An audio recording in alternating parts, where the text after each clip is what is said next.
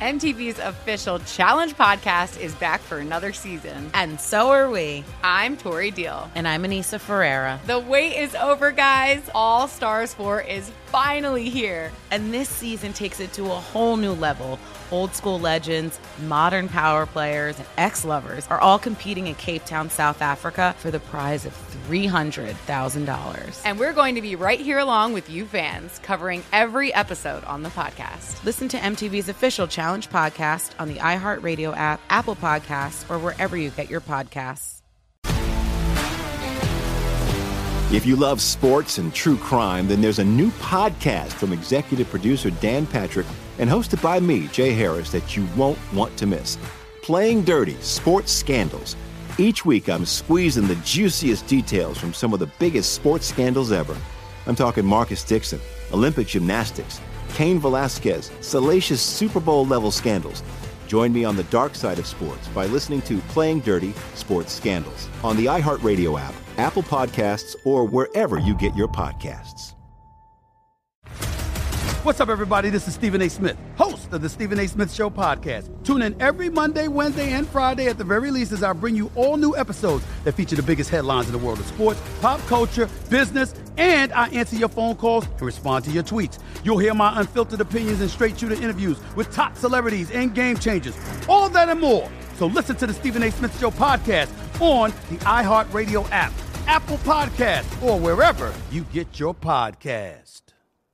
I'm Hannah Storm, and my new podcast, NBA DNA with Hannah Storm, chronicles my 6 decades in professional basketball. From growing up in the sport to becoming one of sports TV's first female broadcasters. Join me as I dig deep into the game's history, unearth some wild stories, and talk to my friends from the world of basketball, from Dr. J to Charles Barkley.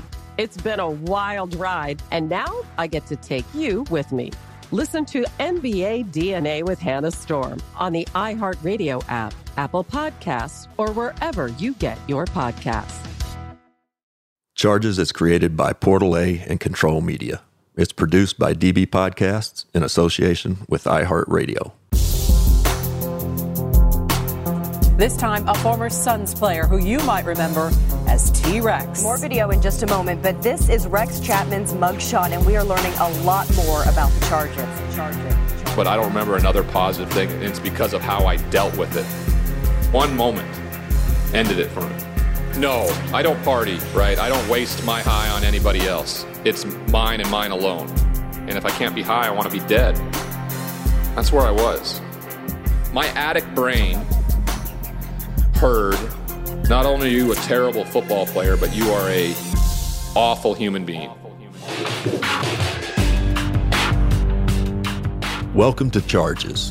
I'm your host, Rex Chapman. Today on the podcast, we have a guest who in a lot of ways should be an inspiration to people, but we'll get into why later. Today, we welcome a former Charger to Charges. For those people who don't know, Ryan Leaf was a football prodigy, an absolute stud in high school. From a small town in Montana, he's literally the only person from Montana to be drafted in the first round of the modern-day NFL. He went to Washington State and finished third in the Heisman race behind future Hall of Famers Charles Woodson and Peyton Manning. Ryan became the number 2 pick in the 1998 NFL Draft behind Peyton Manning to the then San Diego Chargers. He started his career 2-0, the first rookie to do that in 16 years, the first rookie since John Elway. So in almost every way, a pure stud, absolute talent. But as we all know, it isn't just physical ability that matters in life or sports. There are so many other factors to consider: mental health, surroundings, expectations. And today, we're going to talk with Ryan about his incredible rise and then what happens when things don't go as expected or as anticipated. Also, Ryan and I share a history with painkillers and opioids we'll talk about. If you or a loved one is struggling, I want you to know there's help out there, and we're here for you. You are not alone. Charges.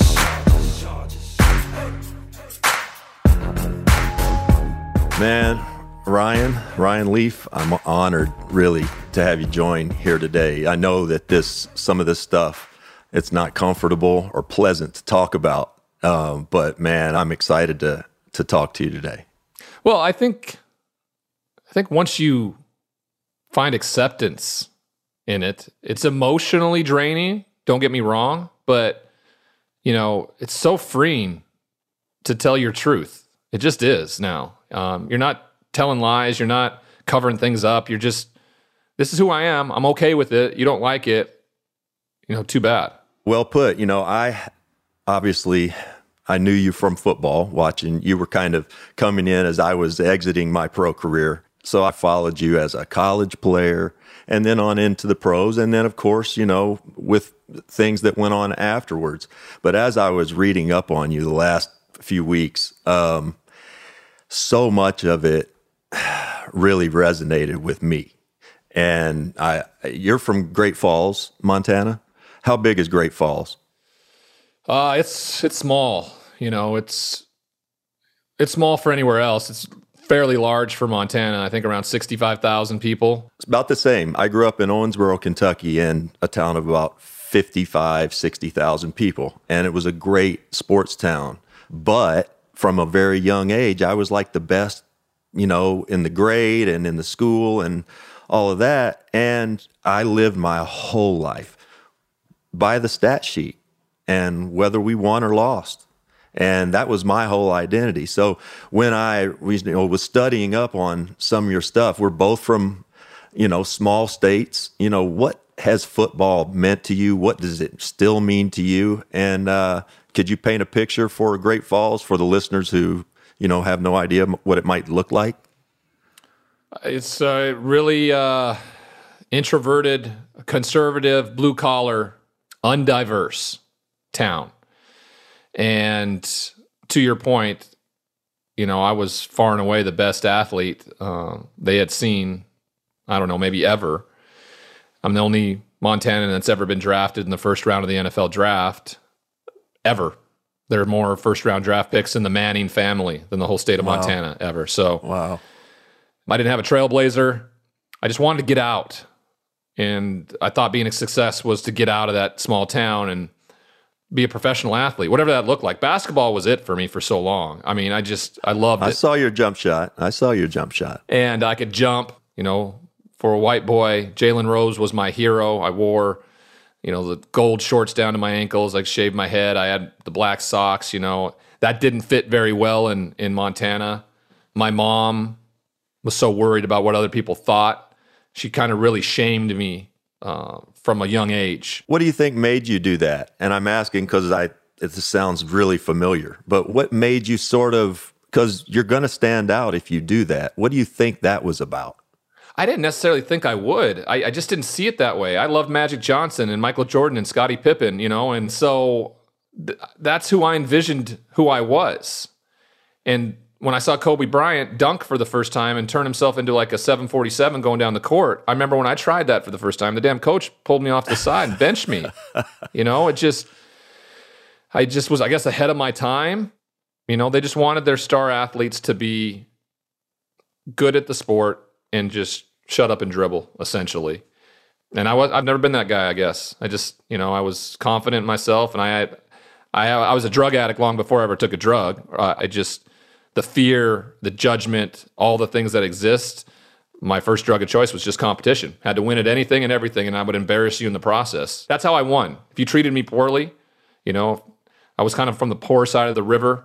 I didn't really want for anything. My parents did a tremendous job, but there was another side of the river where the country club was and where those kids were, and I wasn't part of that group. I feel so much of that, man. I think back, and there are so many parallels. How did the people in Great Falls treat you? I'm sure you were a star all through, middle school, high school? My fans and my coaches, they liked it because we would win.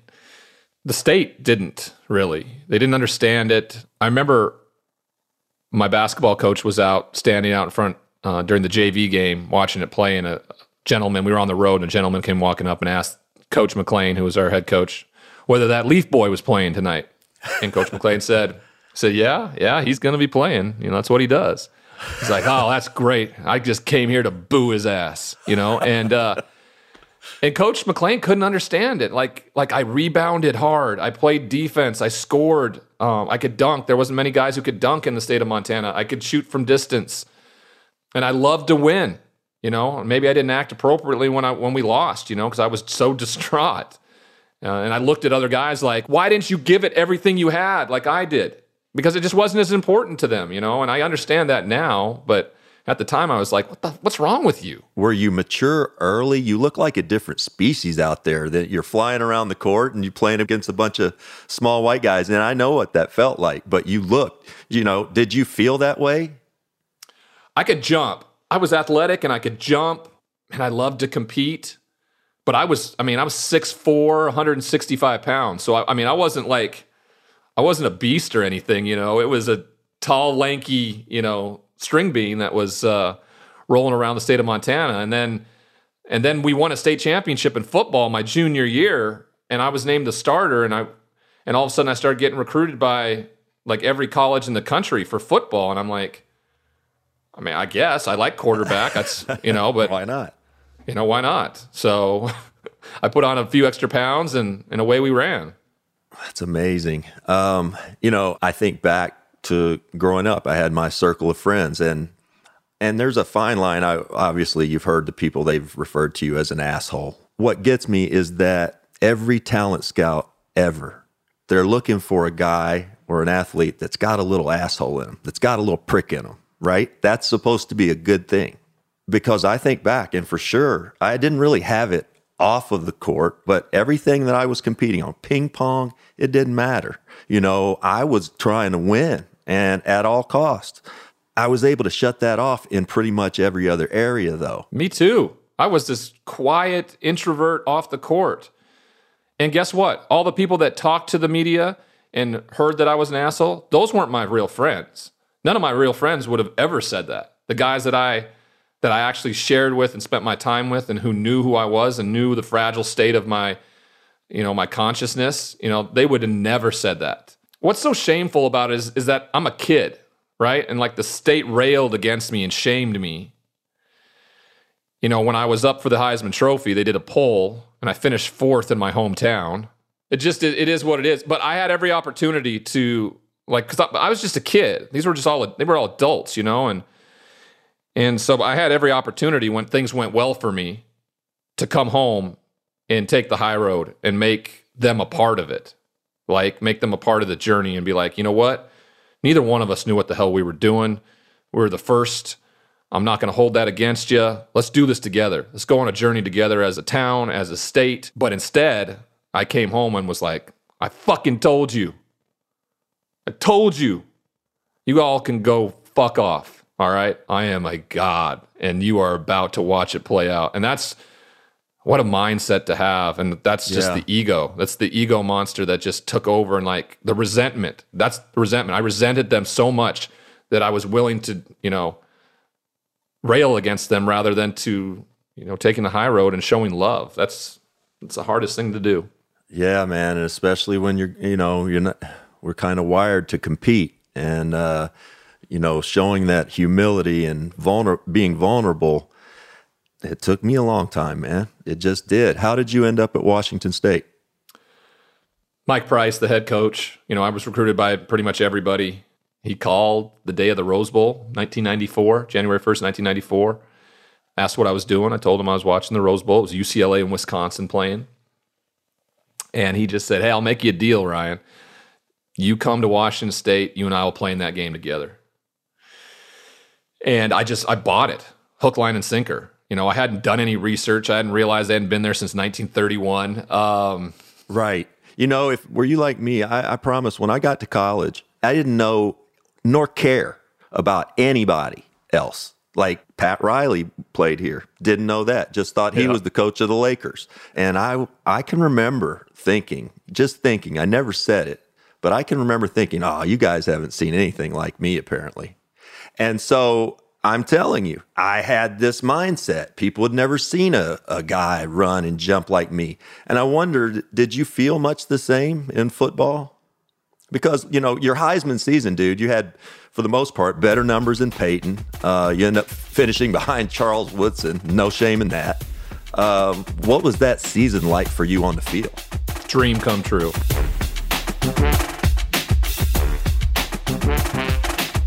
This year, a tremendous crop of quarterback talent in the Pac-10, maybe the deepest ever. The guy at the top of that class was certainly Ryan Leaf. An athlete first, football player second, and quarterback third. Tough, aggressive, emotional, symbolic of his feisty Cougar compadres. Every Cougar that's ever gone to school at Washington State, it's their goal to go to the Rose Bowl, and he's taken us to the Rose Bowl. We used to compare him to Drew Bledsoe. Now everybody's going to be compared to Ryan Leaf. Dream come true. It was easy. Just step on the field, and we kind of had our way with everybody. We were prepared. We knew what we were doing. We had come together as a team. We were kind of, a bunch of players that were from the island of misfit toys, guys from JCs and who had problems in high school that probably could have gone to USC and things like that from Southern California, and we ended up getting them. And we just played so well together. There was 26 seniors on the team. Opened the year against UCLA and USC, beat them both, and we were just off and running. It was special. Best year of my life when it came to competing with the guys I competed with.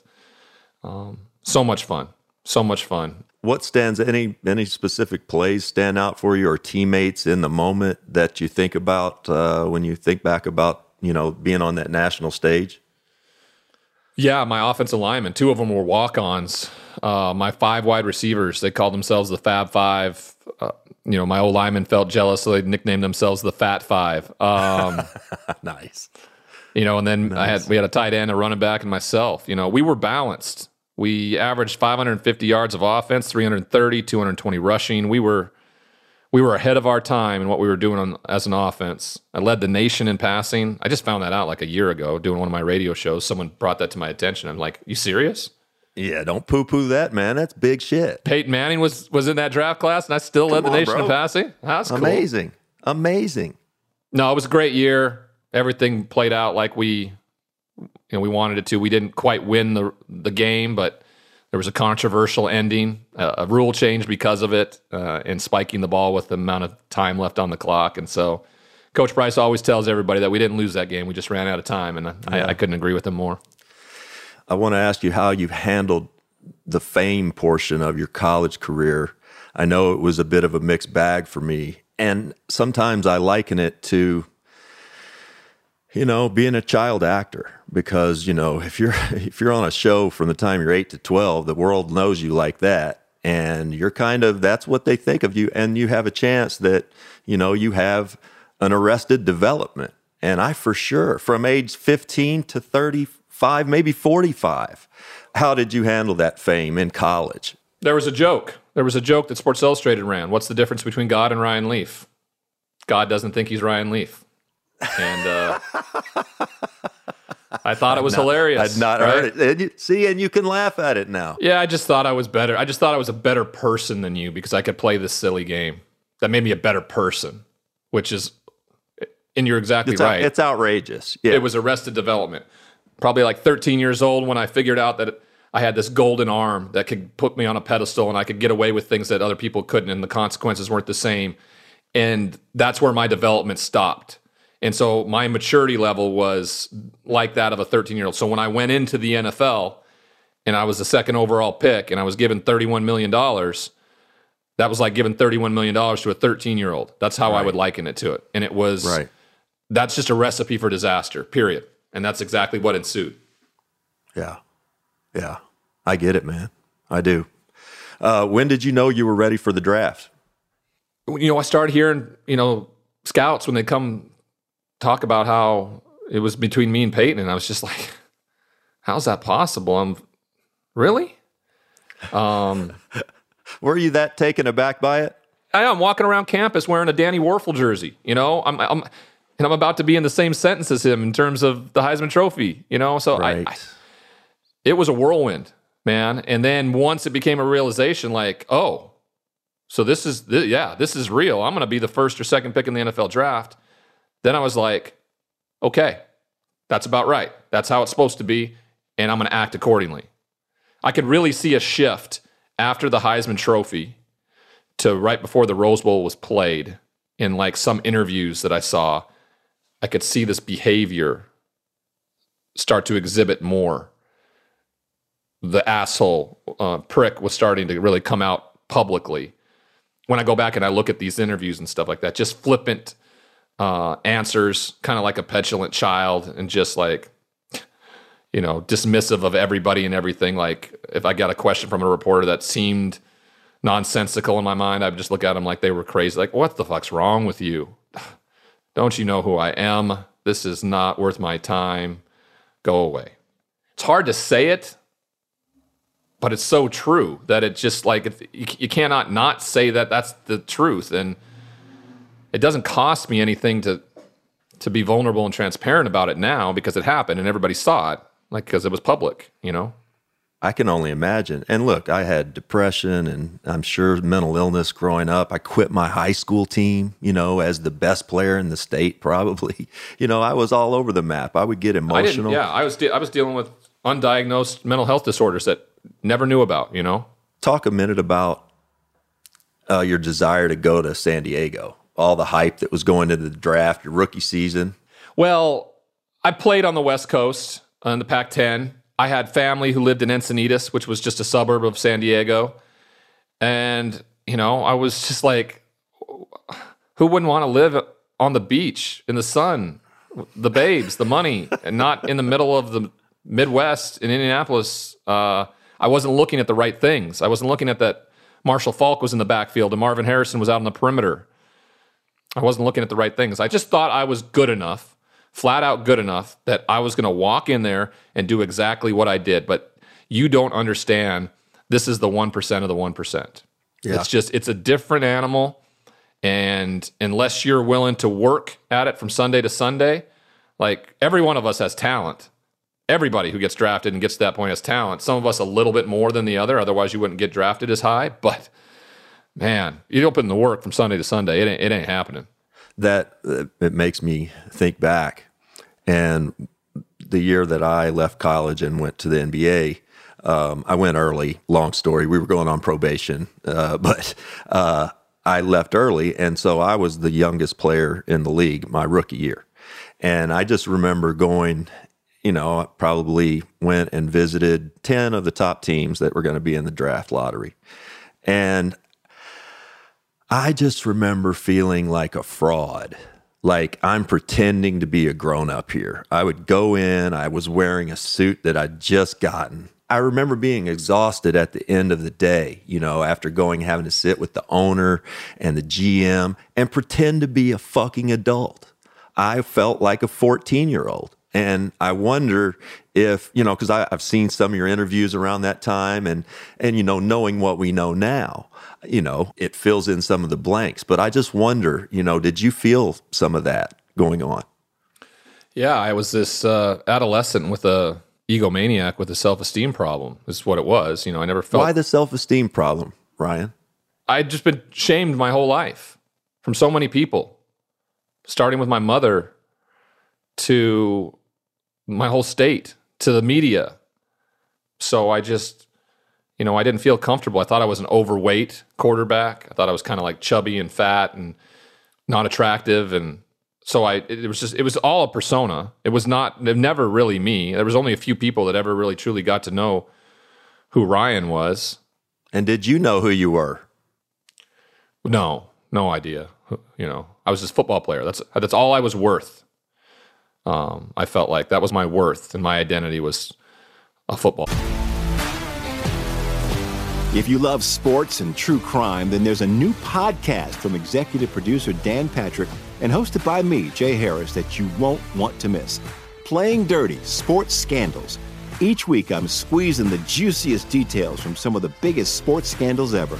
I'm talking Marcus Dixon, Olympic gymnastics, Cain Velasquez, salacious Super Bowl-level scandals. Join me on the dark side of sports by listening to Playing Dirty: Sports Scandals on the iHeartRadio app, Apple Podcasts, or wherever you get your podcasts. What's up, everybody? This is Stephen A. Smith. When I'm not at my day job, First Take, you can find me in my studio hosting the Stephen A. Smith Show podcast. Tune in every Monday, Wednesday, and Friday, at the very least, as I bring you all new episodes that feature the biggest headlines in the world of sports, pop culture, business, and politics. You'll hear my unfiltered opinions on those nauseating Cowboy fans, the chaos in Washington, D.C., and trending topics on social media, as well as my straight shooter interviews with top celebrities and game changers. And I occasionally give out love advice. Yes, it's true. If you want to know my true feelings about something, I'll give it to you straight.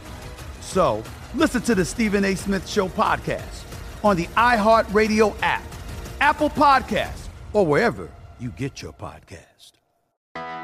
I'm Hannah Storm, and my podcast, NBA DNA with Hannah Storm, digs deep into the history of professional basketball, along with my own, as one of the first female sportscasters. Now let's get you up to speed on what else happened around the NBA today. We talk to all sorts of people I interacted with, from Dr. J to Charles Barkley, and recap iconic moments. Yes, he's got it. Here he comes. Way rock the baby to sleep and slam dunk. As well as some of the wild stories behind the scenes. We were like, what? What are we in for? The scoreboard crashes before we even tip a game off. Today, the NBA is a global sports and entertainment giant. Players are multimillionaires and cultural icons. Iguodala to Curry, back to Iguodala, up for the layup. Oh, blocked by James. LeBron James. And these stories are about how we got here, both on and off the court. And what's next? Listen to NBA DNA with Hannah Storm on the iHeartRadio app, Apple Podcasts, or wherever you get your podcasts. NFL Total Access, the podcast, is getting you ready for the 2024 NFL Draft. I'm your host, Andrew Levy, and I'll be delivering 2 shows a week to make sure you're caught up on the very latest NFL news, including every free agency move and how it changes the draft needs of your favorite team. Draft experts and talent scouts, mock drafts, and a few shock drafts, too. NFL Total Access, the podcast, is already on the clock on the iHeartRadio app, Apple Podcasts, or wherever you get your podcasts. Player.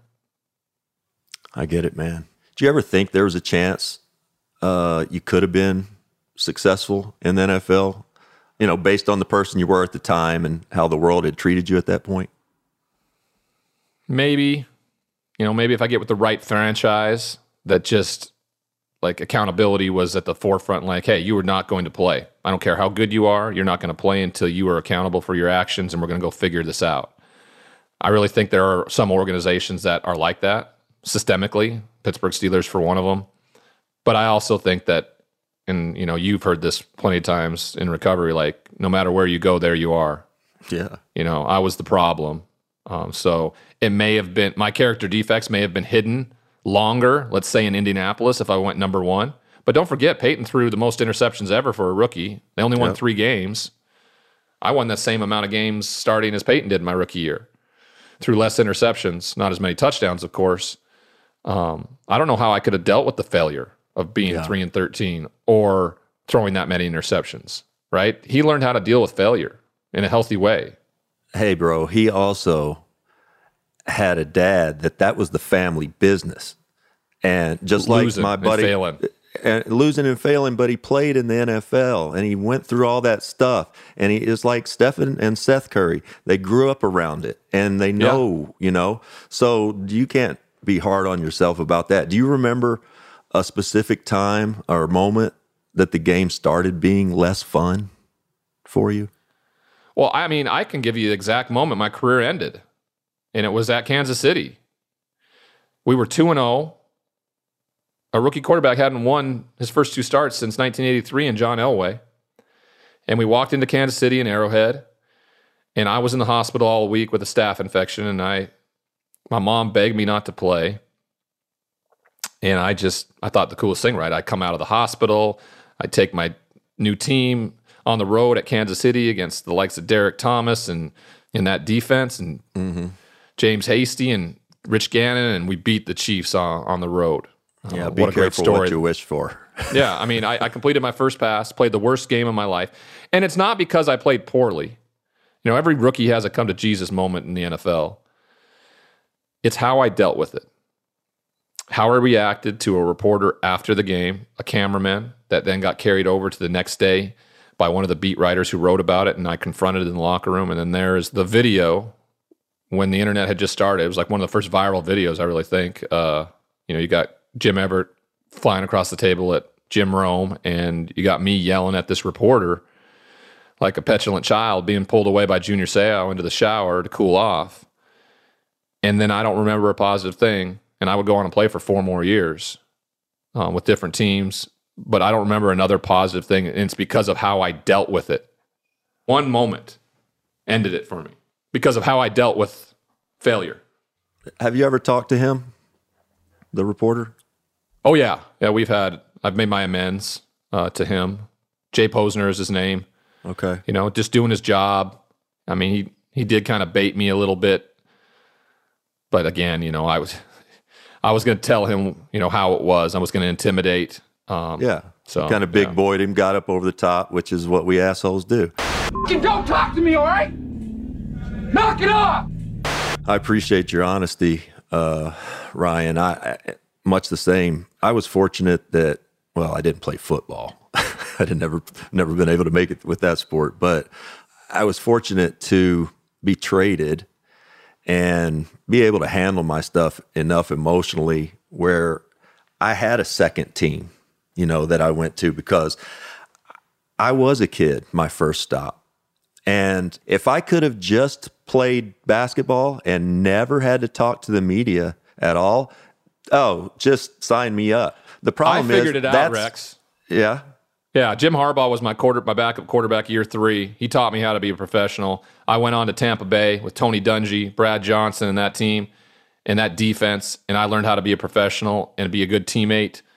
Problem was, I'd wrecked my wrist that 3rd year in San Diego, falling on the baseball diamond, and so my talent wasn't as good. And my talent's what could carry me. You could feel a difference throwing the ball. Oh, yeah, it still pops out a joint, yeah. Okay, so on deep balls, touch balls, or just in general?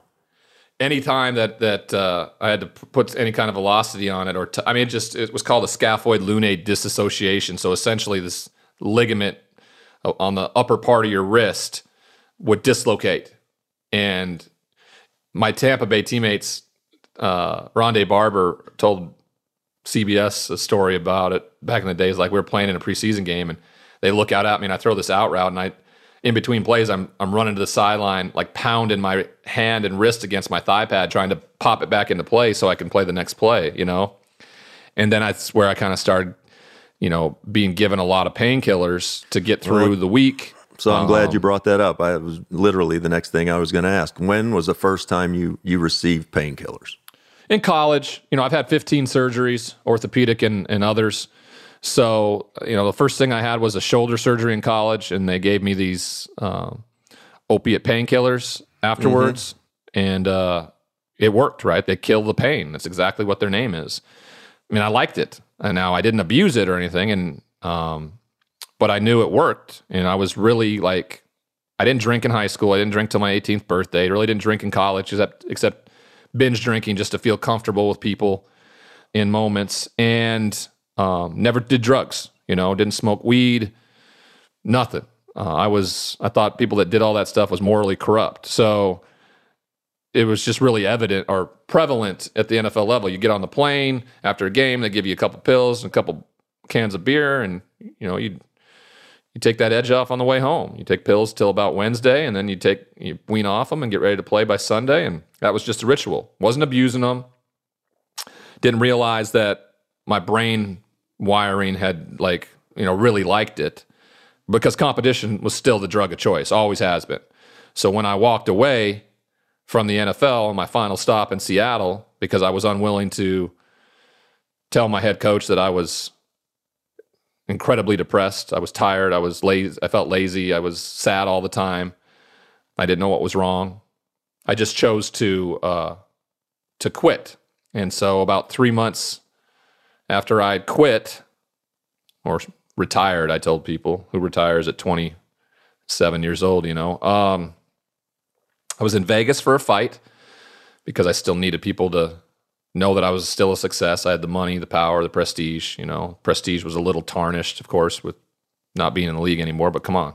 Second pick.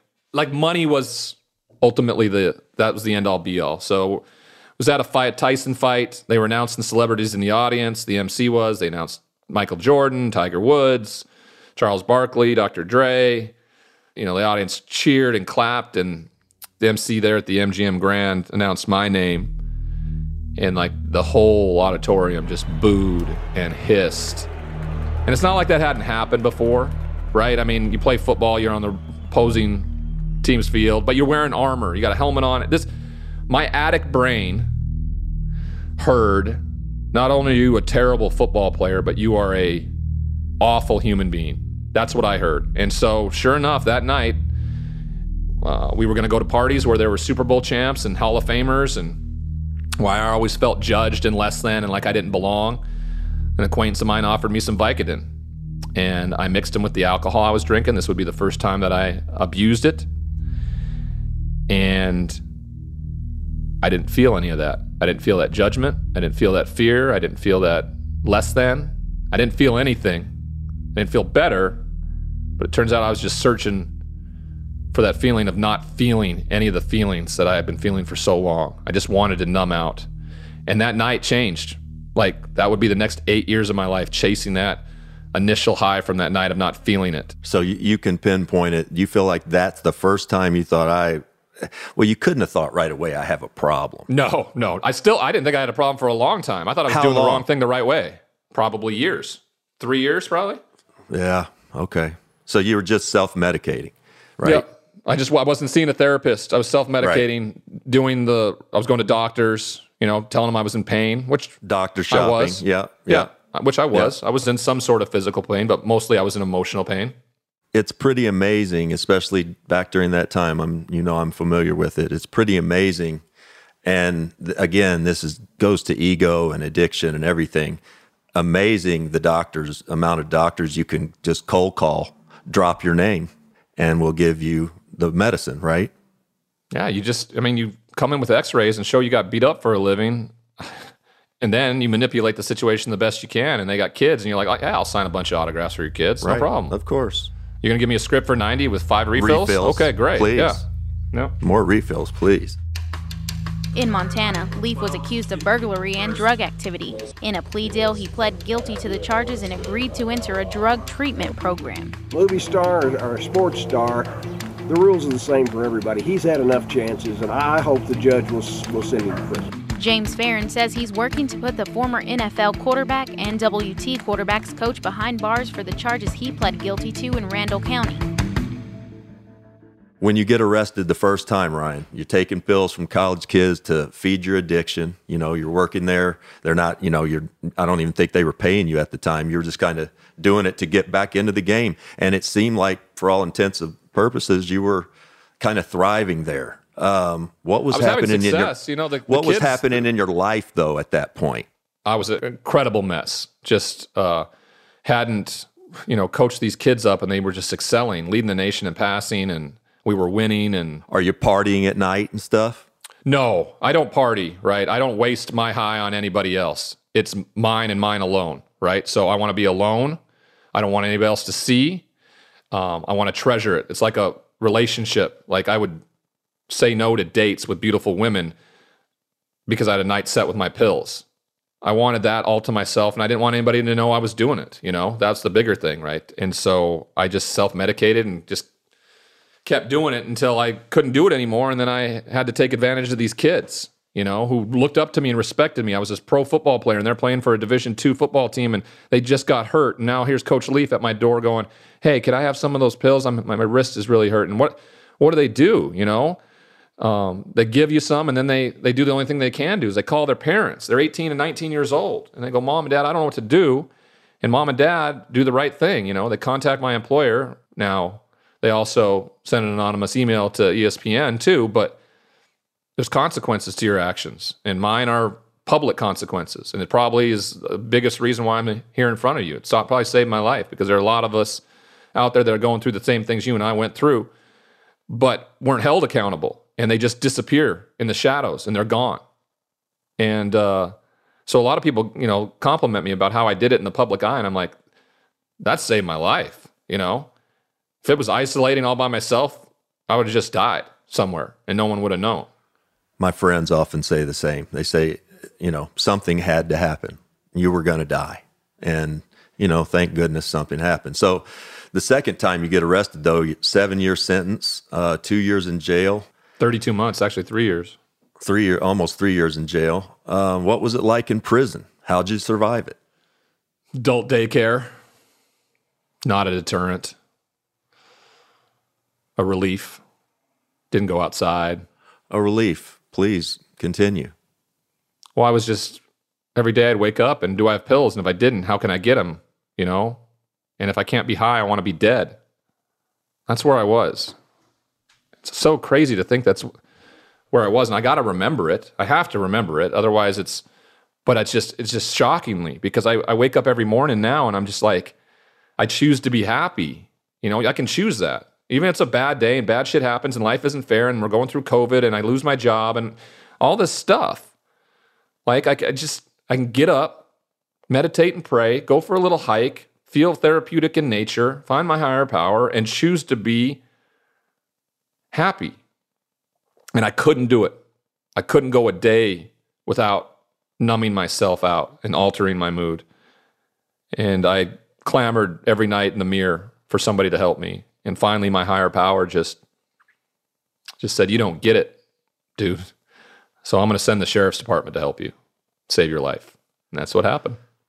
So go through a little bit of, what was going on in your mind. You had gone to some open houses. You had broken into a couple places. And this is in your hometown, right? Yeah, people don't lock their doors. So you just go up and knock on the outskirts and farmhouses. And, 9 times out of 10, there'll be some pills in the medicine cabinet or in the cabinet in the kitchen. And I didn't go around and collect. As soon as I got them in my hand, like the psychological effect. Yeah, I went home. I was done. Okay, my day's over. Now I don't have to feel anything for the rest of the day. I'll sleep and I'll go back at it again tomorrow. In the state of Montana, how I didn't get shot in somebody's house, I remember walking into a house one time and going into a bedroom and there was this man asleep on his bed. And I was just like so taken aback because I had like screamed when I walked in the house, like, anybody here? Anybody here? And then there was a ton of pills in there. So now I know he was probably an opiate addict and was probably just passed out, So it's crazy. It's crazy. Yeah. So until you were sentenced, you were still using the pills. And so when you went in, you were detox or no? I never bonded out. I got arrested and I never got out. So okay. So you had to have, you're going through this withdrawal. I bonded out the first time and got rearrested like 48 hours later. And this time they pulled my bond. Texas revoked my probation from being arrested down there. And I was stuck there. My parents wouldn't bail me out, which was incredibly hard on their part, I can only imagine. My mom wanted to take care of her son, but she was so fearful. And at this point, financially struggling? Yeah, I was broke. Okay. I was broke, yeah. I had lost every single dollar. My credit score was like 500. I was, yeah. I've been there, man. I've been there. So you're going in and you go straight in, and so now you're having to withdraw by yourself. This is not a place they're going to... But I was taking it one time a day at like dinner time, like, 100 milligrams, enough to get 100 milligrams in me. Whether if they were 10s or 5s, they either had to take 20 or 10, right? And the doctor in prison just said the withdrawal wasn't as bad because it wasn't like all day long, just taking pills all day long to maintain. It was like this one thing. So, I overdosed the night I went in. They didn't know, but I was just a mess, and I don't remember anything for about 2 days. I had gone to court. My mugshot, of course, looks like, Tiger Woods's. And I just knew immediately. I was like, dude, I know what that dude's on. Exactly what I was on. And then 3 days later, I was just I was so fearful. The psychology of the withdrawal, was so fearful about it. Of course, there was some sweating at night a couple times, but it wasn't incredibly bad. Like I've seen it and I've heard it to be. But my mind was still running like a rabbit or a rat in a maze. I was like, I need to get out of here. I need to figure out a way to get out of here, get as many pills as I can, ride until the wheels fall off. That's all. There's nothing else out there. I just still wanted to die or be high. And I couldn't do it in there in solitary confinement. And then I went through the sentencing process. I pled guilty. There's a ton of accountability in my message to the judge. I don't know where the hell that came from. And I was just like, warehouse me. And that's what he did. And he said it. I'm going to warehouse you. I'm going to give you a number. And it was the first time I ever felt marginalized in my life. I'm both humiliated and embarrassed with the situation, not only for myself, especially for my family, and it seems to this community. I found that 80 days in jail has been somewhat of a sanctuary. I've discussed, with my family, and they believe I've held them for ransom for 36 years. And I don't understand why I should have to do that anymore. I do believe that these 15 months will be productive for me. I don't believe that 9 months of it from now is going to be any different than right now. 5 or 10 years of Ryan free drama, my family, this community, particularly this nation, maybe pure bliss for people. I'm lazy, I'm dishonest, I'm selfish. These things are behaviors before my addiction kicked in. I hate that excuses like professional football or a brain tumor or those letters that I finally got to read about 5 days ago. They had a totally different reactions than most people probably would have. I felt that they were all excuses. Well, along those lines, based on your experience, what are your feelings on the way we handle addiction in this country, the way we criminalize it, the way we send people to prison and not to treatment, the ease with which somebody can get addicted and the lack of help there is for them? What are your thoughts? Well, the stigma is what did it in the early 80s with the, war on drugs with Nancy and Ronald Reagan. That was the drug war. That just ramped it up to a place where they built all these government agencies to control and task force and everything like that. And then they built these for-profit prisons, which I was in, and they incentivized judges and DAs to get prison time because they have contracts with the states that they needed to be 80% or 85% full. And if they're not, they're still going to pay the rate of it being that full. So it incentivizes them to send nonviolent drug offenders to prison because they need them full. They need the beds occupied. So there's a reason why we're the largest populated prison system in the world and are, in comparison, one of the less populated. There's a lot of things that are changing. I've studied it a ton. I've tried to do some lobbying and get some bills passed and watch what Portugal has done, seen what Colorado's done around marijuana, and now what the state of Oregon has done around decriminalization of pretty much everything. And I think that's the answer. I really do. And, I'll argue up and down with people about, people will just be lined up around Walgreens to get Vicodin. And I'm like, not everybody's like me. Not everybody's like me. Right. I would do that because I'm a drug addict. You can educate, you can tax, you can set up recovery and things like that. And you could end governmental oversight, the DEA and things like that wouldn't have to exist. Drug cartels would be limited. There's just a lot that could happen in a positive way. I really do believe that. The substance being out of my brain in prison has allowed me to articulate, I think, the brain tumor that I had cut out of my brain that was on my brainstem. I was going to ask you about that. In 2011, you had a tumor cut out. How'd that change your life? Well, as an athlete, I get hurt, I find a doctor, he fixes it, I move forward. That's exactly the way I looked at it. But going through the radiation and the chemo side of things, because they couldn't remove it all, because it was intertwined in my brainstem, and me losing my hair and feeling fatigued and achy and sick, and the doctor asking if he could prescribe me some painkillers and me not telling him anything, it resulted in my relapse. I was 18 months sober. He gave them to me December 1st, 2011. By March 30th, 2012, I was in prison. Because I'm a drug addict, and I just felt I deserved it. So I didn't tell the doctor I had a problem before. And so I just can't have them. I just can't have them. That's the difference. I'm allergic. Twins, same. I love them. And the second I took OxyContin to begin with. And the second I took it, I felt smarter, funnier, better, nicer, all of it. So I understand what that yearn is. I get it. If you love sports and true crime, then there's a new podcast from executive producer Dan Patrick and hosted by me, Jay Harris, that you won't want to miss. Playing Dirty: Sports Scandals. Each week, I'm squeezing the juiciest details from some of the biggest sports scandals ever. I'm talking Marcus Dixon, Olympic gymnastics, Cain Velasquez, salacious Super Bowl-level scandals. Join me on the dark side of sports by listening to Playing Dirty Sports Scandals on the iHeartRadio app, Apple Podcasts, or wherever you get your podcasts.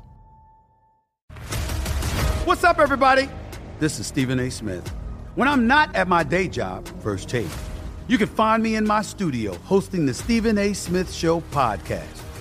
Tune in every Monday, Wednesday, and Friday, at the very least, as I bring you all new episodes that feature the biggest headlines in the world of sports, pop culture, business, and politics. You'll hear my unfiltered opinions on those nauseating Cowboy fans, the chaos in Washington, D.C., and trending topics on social media, as well as my straight shooter interviews with top celebrities and game changers. And I occasionally give out love advice. Yes, it's true. If you want to know my true feelings about something, I'll give it to you straight. So, listen to the Stephen A. Smith Show podcast on the iHeartRadio app, Apple Podcasts, or wherever you get your podcast. I'm Hannah Storm, and my podcast, NBA DNA with Hannah Storm, digs deep into the history of professional basketball, along with my own, as one of the first female sportscasters. Now let's get you up to speed on what else happened around the NBA today. We talked to all sorts of people I interacted with, from Dr. J to Charles Barkley, and recap iconic moments. Yes, he's got it. Here he comes. Way rock the baby to sleep and slam dunk. As well as some of the wild stories behind the scenes. We were like, what? What are we in for? The scoreboard crashes before we even tip a game off. Today, the NBA is a global sports and entertainment giant. Players are multimillionaires and cultural icons. Iguodala to Curry, back to Iguodala, up for the layup. Oh, blocked by James. LeBron James. And these stories are about how we got here, both on and off the court. And what's next? Listen to NBA DNA with Hannah Storm on the iHeartRadio app, Apple Podcasts, or wherever you get your podcasts. NFL Total Access, the podcast, is getting you ready for the 2024 NFL Draft. I'm your host, Andrew Levy, and I'll be delivering 2 shows a week to make sure you're caught up on the very latest NFL news, including every free agency move and how it changes the draft needs of your favorite team. Draft experts and talent scouts, mock drafts, and a few shock drafts, too. NFL Total Access, the podcast, is already on the clock on the iHeartRadio app, Apple Podcasts, or wherever you get your podcasts. I've said before, and I'll say again, you're an inspiration, man. You had an incredible physical talent and ability to play a game. It made you famous and rich and all that, but you've constantly been dealt blows your whole life and career. Some of it from yourself, some from society and the world around you, I know. But here's what's inspiring. You don't quit. You keep bouncing back, finding new things to try to continue to be a better person. That's really admirable, Ryan. Really admirable. Well, what are you supposed to do? You know, like, I've come to this realization, like, what am I supposed to do? I'm going to get up, and I think there's a radical acceptance around being a flawed human being, like everybody else, trying to be better.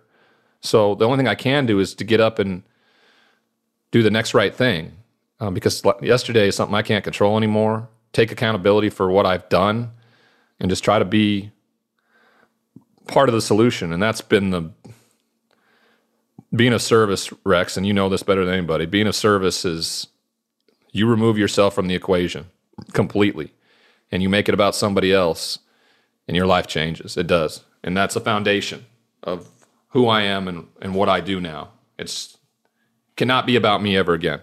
What keeps you going? Is it that? I don't know what keeps me going, to be honest with you. You know, this past year, it's been difficult.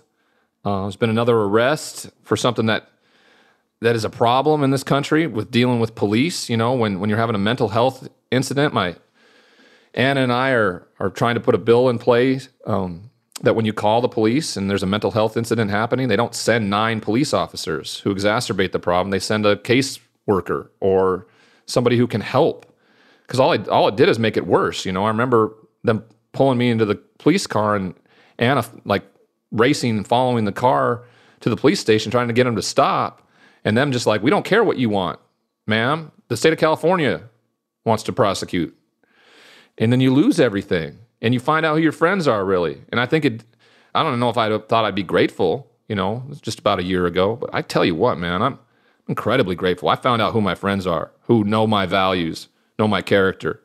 Well, that's good. You know, I don't even, you know, this is the first time we've actually ever met. People might not know that, but I know when that happened, I just reached out and DM'd you. Yeah, just like, hey, you know, hang in there. I don't know what's going on, but, you know, you're never as bad as your worst moment, Ryan, if you learn from it, right? Well, that's the perfect example of, like, you know, in our culture, cancel culture, and then me looking at it going, what was that? I'm the same guy as I was on May 21st as I am on May 22nd. I'm the exact same person. A flawed human being trying to be better every single day. Nothing's changed. Still wanting to help people, still want to go forward. So what am I supposed to do? Am I supposed to just pack it in, say, fuck it, I'm done? You know, I tried. You know, I tried to get back out there and be of service and be a better human being. You do it. There's no alternative. You do it. Yeah, you do it. Some people don't do it though, Ryan, and that's the thing. And so don't. I'm just suggesting, don't just shrug that off, because I do remember sitting in at the worst moment of my life a couple times, sitting there and just being so disappointed in myself. Well, I tell you what, I think a lot of people thought I relapsed, is what I think a lot of people thought. Oh, this most recent time you're talking. Yeah, and if I hadn't have been sober, I don't think I would have had the mindset to deal with something in a healthy, positive way, right? And then to then go through the rest of the year, which was probably one of the hardest years to stay sober, and get my 9-year chip. Absolutely. On April 1st. Congratulations. That just, thank you. That made it every bit more worthwhile. And I just decided in 2021 to take some more control back, you know, start my own show. If no one else was going to let me do it. That's what I was going to say. What made you want to do that? Well, you know, Rich Eisen's been an unbelievable support of mine. Every time he is gone, he asks me to guest host, and I just love doing awesome. Rich is great. I love doing it. I mean, you got to love the man who just, you know, who knows your values, knows who you are, gives you an unbelievable opportunity when I think probably other people wouldn't. And so I wanted to start my own show. I didn't know how to do it. I got a group of guys, 3 guys, who are freshly out of college, who know software and technology, because I don't. Yeah, same. You know, I put the studio together here. You know, they put a logo. I did the show right before I came on with you today. Monday, Wednesday, Friday, 12:30 Pacific to 1:30 Pacific. You know, it's grassroots. We've got 4 sponsors right now, just trying to move forward. And then I also, you know, a buddy of mine, Kevin Connolly, who owns a company called APM. It's a podcasting network, essentially. We're going to start. I essentially just sold one. My life story. It's we're calling it Bust, and it's my testimonial. That's it. It's just 13 episodes of my story, no holds barred, unvarnished. We think we really can help a lot of people with it. And then when we go into season 2 and season 3, you know, I'm going to reach out to people who maybe have been in similar situations that I have in all genres of sports, and some of them have gotten through it and can be success stories, and some of them are still fighting it. And we want to be able to be there to be helpful in a way. And we're going to transition into it and call it the Lighthouse Podcast, because that's, as you know, that's what we become. Yep. Nice, buddy. That's so great. What does football mean to you now? I think it's just one of the greatest things that's ever been made. Gave me everything. Unfortunately, it's caused a lot of people a lot of pain. But I also don't think those that have gone through these struggles would have given it up for anything. You know, I think a lot of times we just want to be informed. Like, if the NFL knew about what this does to our brains, I believe I'm living with CTE, like a lot of my brothers are. And there are a lot of brothers out there that are dying. Vincent Jackson just recently, and after the Super Bowl. And I don't know why that one hit me so hard, but, you know, the NFL's not going to do anything, and neither is our union. So it's going to have to be us. Will you let your kids play? No, my son's not going to play football. He's going to be 6'9", so I'm going to give him the rock. I'm going to give him the rock, either to throw it on a mound or to put it in the hoop. All right? That's what I'm going to do. Nice. But whatever he wants to do. If he wants to be a dancer or be a construction worker or a fireman, which is what he wants to be right now, as a fireman and a construction worker. So, you know, by all means. You know, when you watch the game today, you see these young quarterbacks out there who are kind of almost carbon copies of the quarterback you are. Fast, athletic, but can throw the ball downfield. Do you ever see yourself out there now, playing in this era where it's very much different? Protect the quarterback. I forgot. I've been told for how long how bad I was. That I haven't looked. In this past couple years, I've looked at old film and highlights and stuff. The game against Indianapolis, my 5th game of the year against Peyton, dude, I out-dueled him like crazy. I threw touchdown. I threw this one from like rolling out to my left, Patrick Mahomes style, like flipped it up to, I was astonished when I watched it play, and I'm like, holy shit. Why have you believed everybody who has no merit in all this for so long? So I love football.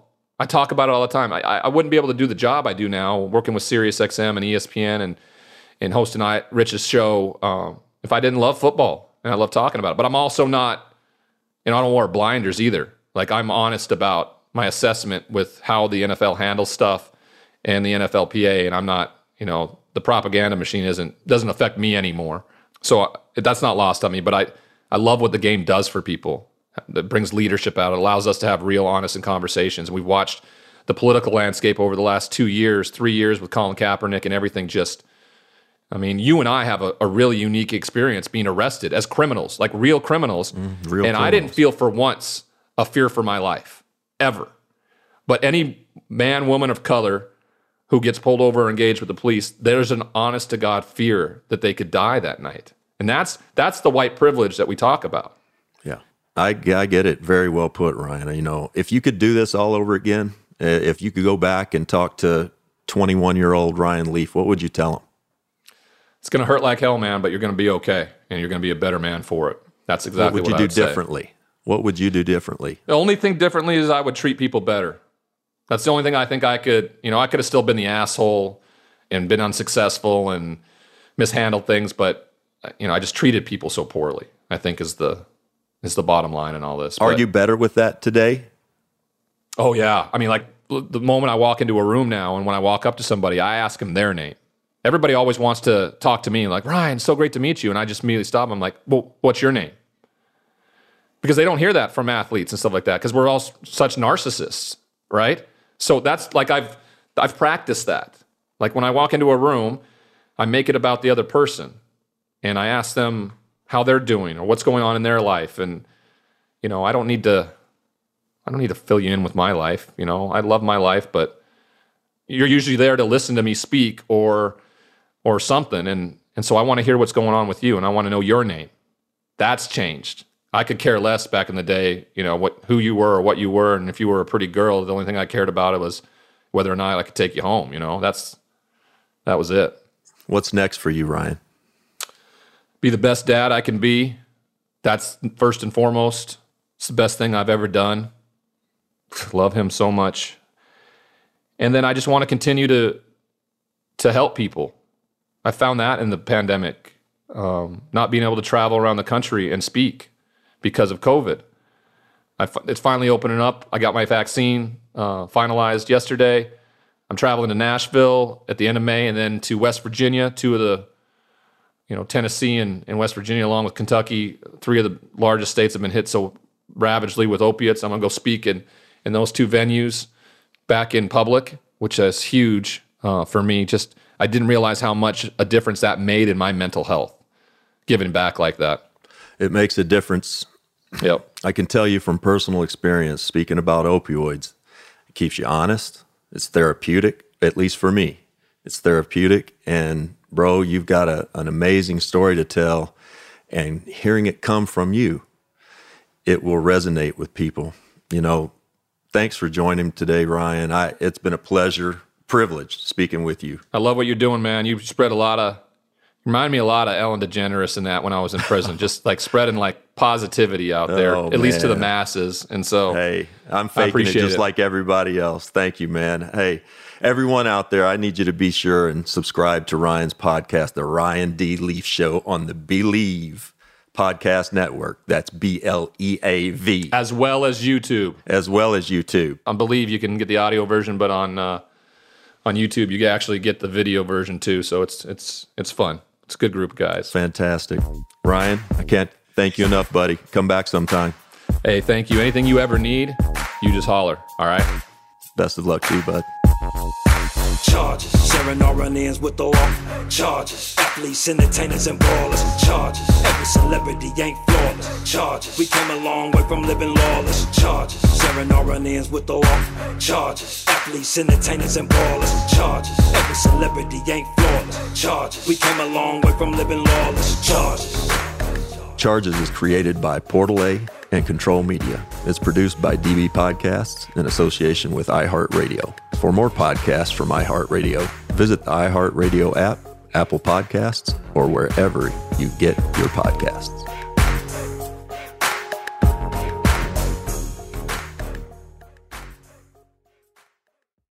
MTV's official Challenge podcast is back for another season. And so are we. I'm Tori Deal. And I'm Anissa Ferreira. The wait is over, guys. All Stars 4 is finally here. And this season takes it to a whole new level.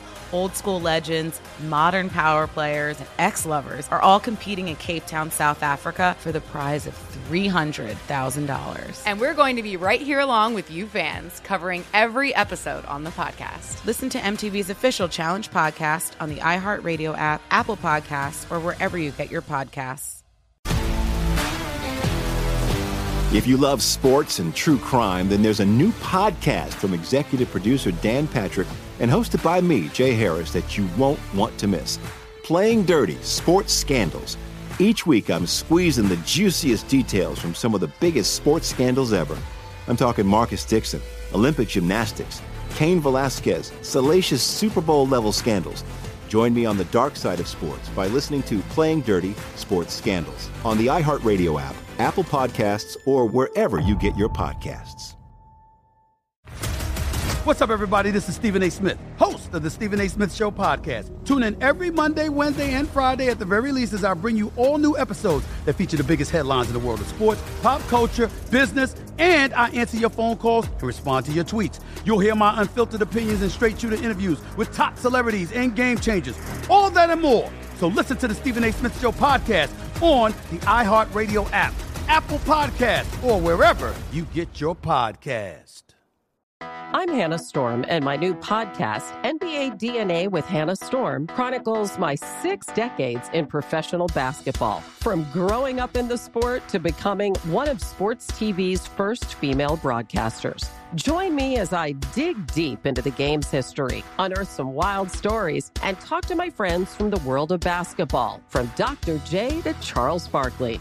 It's been a wild ride, and now I get to take you with me. Listen to NBA DNA with Hannah Storm on the iHeartRadio app, Apple Podcasts, or wherever you get your podcasts.